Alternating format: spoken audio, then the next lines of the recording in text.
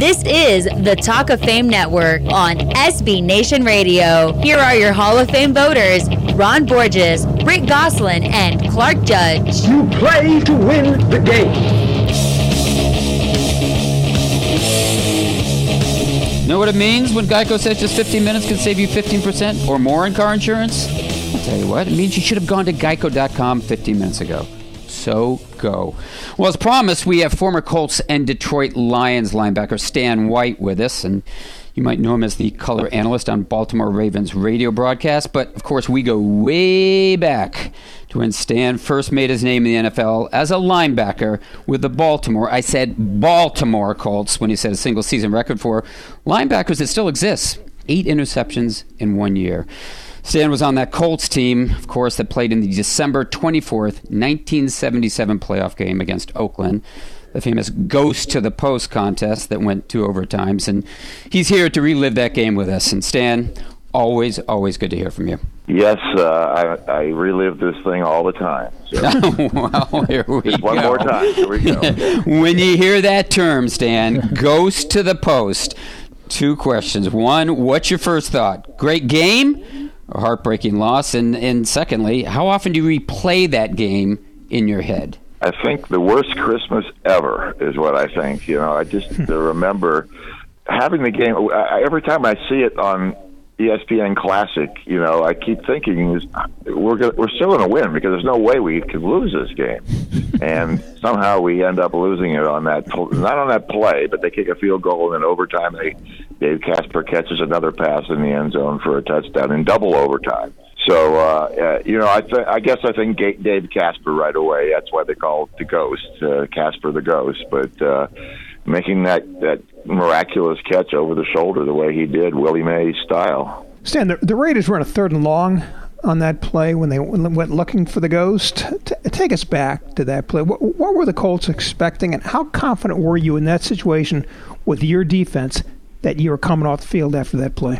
We were pretty confident at that point. You know, we had held them a couple times, and they were trying to make this comeback, and we got them into that situation. And we used the George Allen theory, which was I called all the defenses on the field. We didn't signal them in, and they had Cliff Branch out there, so we doubled him and also doubled the tight end because the corner would rotate up and jam the wide receiver, stay in the flat. So if the tight end came out there, the free safety would have help, and he would also help, obviously, the strong safety on the wide receiver. So we thought we'd take away those 2 guys and make him throw, you know, to the other side to beat us, where we had Nelson Muncie, who was a pretty good corner on the other receiver. So we played that, and what happened was Lyle Blackwood, our free safety, had gotten hurt earlier in the game, and we had a rookie in there at free safety named Tim Baylor. And our other linebacker, Tom McLeod, jammed Casper so hard on the play that Tim Baylor thought he wasn't going out and went to help someplace else. And by the time he realized that he was out, he couldn't get back to him. Somehow Stabler found him and threw it up because he wasn't looking for him first.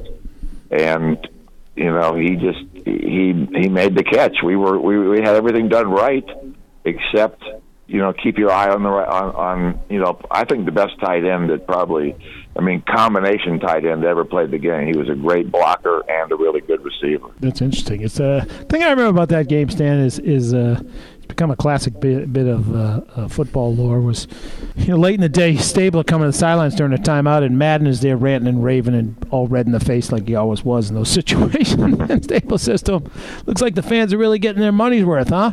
And he's kind of like laughing about it. And I'm just wondering, what was the sense on your side of the field?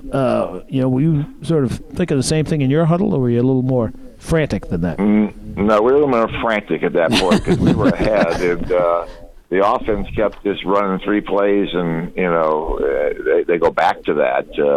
We went to Ted Marchibroda's funeral this year, and Burt Jones was there, and a couple of our offensive linemen there, and Jimmy Irsay flew in for the funeral, and we were talking about that game and why, if we would have thrown one pass at that point, because they were loading up with everybody, maybe the whole thing would have turned out differently. But we were a little bit frantic, as you used the right word, because they kept coming back. We knew how good they were. And, we had lost the year before in the playoffs to Pittsburgh, to Terry Bradshaw and the Steelers after leading them at halftime. And we needed a playoff win. We had got one. We never did get one. And we thought we had that one, and we just let it get away. We're with former linebacker and now Ravens analyst Stan White on the Talk of Fame Network, and you can find us at talkoffamenetwork.com or on Twitter at TalkOfFameNet. And Stan, since you brought up that one pass, some people might forget, I wouldn't, I was a diehard Colts fan growing up and was then, that game when it went to 2 overtimes before the Raiders won, that there was one pass that haunts me. It was that oh-so-close Burt Jones to Raymond Chester bomb, and we had Burt on about a year ago or so. Meant to ask him, didn't, but I've heard him say, if I just held it a split second longer. I mean, you were that close to winning, weren't you? Oh, yeah, because Raymond was wide open, and that would have put it away. We were already up by a score or two at that point, and that would have put it completely away, and he missed on that, and it just wasn't, because we scored on defense with a touchdown. I think Bruce Laird intercepted a pass and ran it for a touchdown. And Marshall Johnson ran a kickoff back for a touchdown. So the offense did not have a great day that day, but we still, were in position to win the football game. But they just had, they were a great football team. You think about the 70s, you do think about the Steelers, and you think about the Miami Dolphins, but the Raiders were right there too. They had, all those guys that I mentioned, as well as, Matuzak and all the guys on defense. That they were very good players too. Stan, what was it like to play 2 overtimes? When does fatigue factor in? People have asked me that too, but it's a playoff game. It was December 24th, so it was a really nice day. It was nice and sunny, and it was probably 50 degrees, which is, pretty good for Baltimore. But you don't even think about getting tired at that point. You're playing a playoff game, and you're out there every play. We didn't have all the platoons where linebackers would go in for a down or two and come back out. You played every play of the game. Offensive lineman, defensive lineman, everybody did. And I don't think I ever thought – I don't remember ever even thinking about being tired in that football game.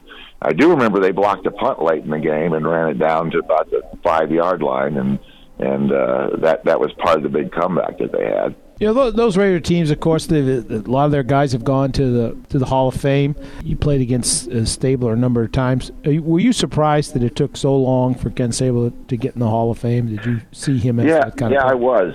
Yeah, I don't know why it took him so long, because you mentioned that I had 8 interceptions that one year. I think I had the second most ever by a linebacker.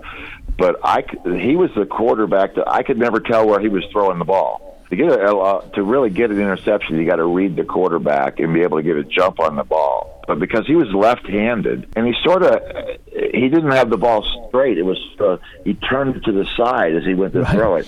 He'd throw it one way, and I thought he was throwing it the other way. It was so you couldn't. I never knew where the ball was going with him, and I think that was part of his mystique. Was defenders you couldn't read him like you could every other quarterback that you played against. So I found him extremely tough to play against, and he would do anything it took to win. They call him the Snake, because he would scramble. He would do anything. He wasn't afraid of anything.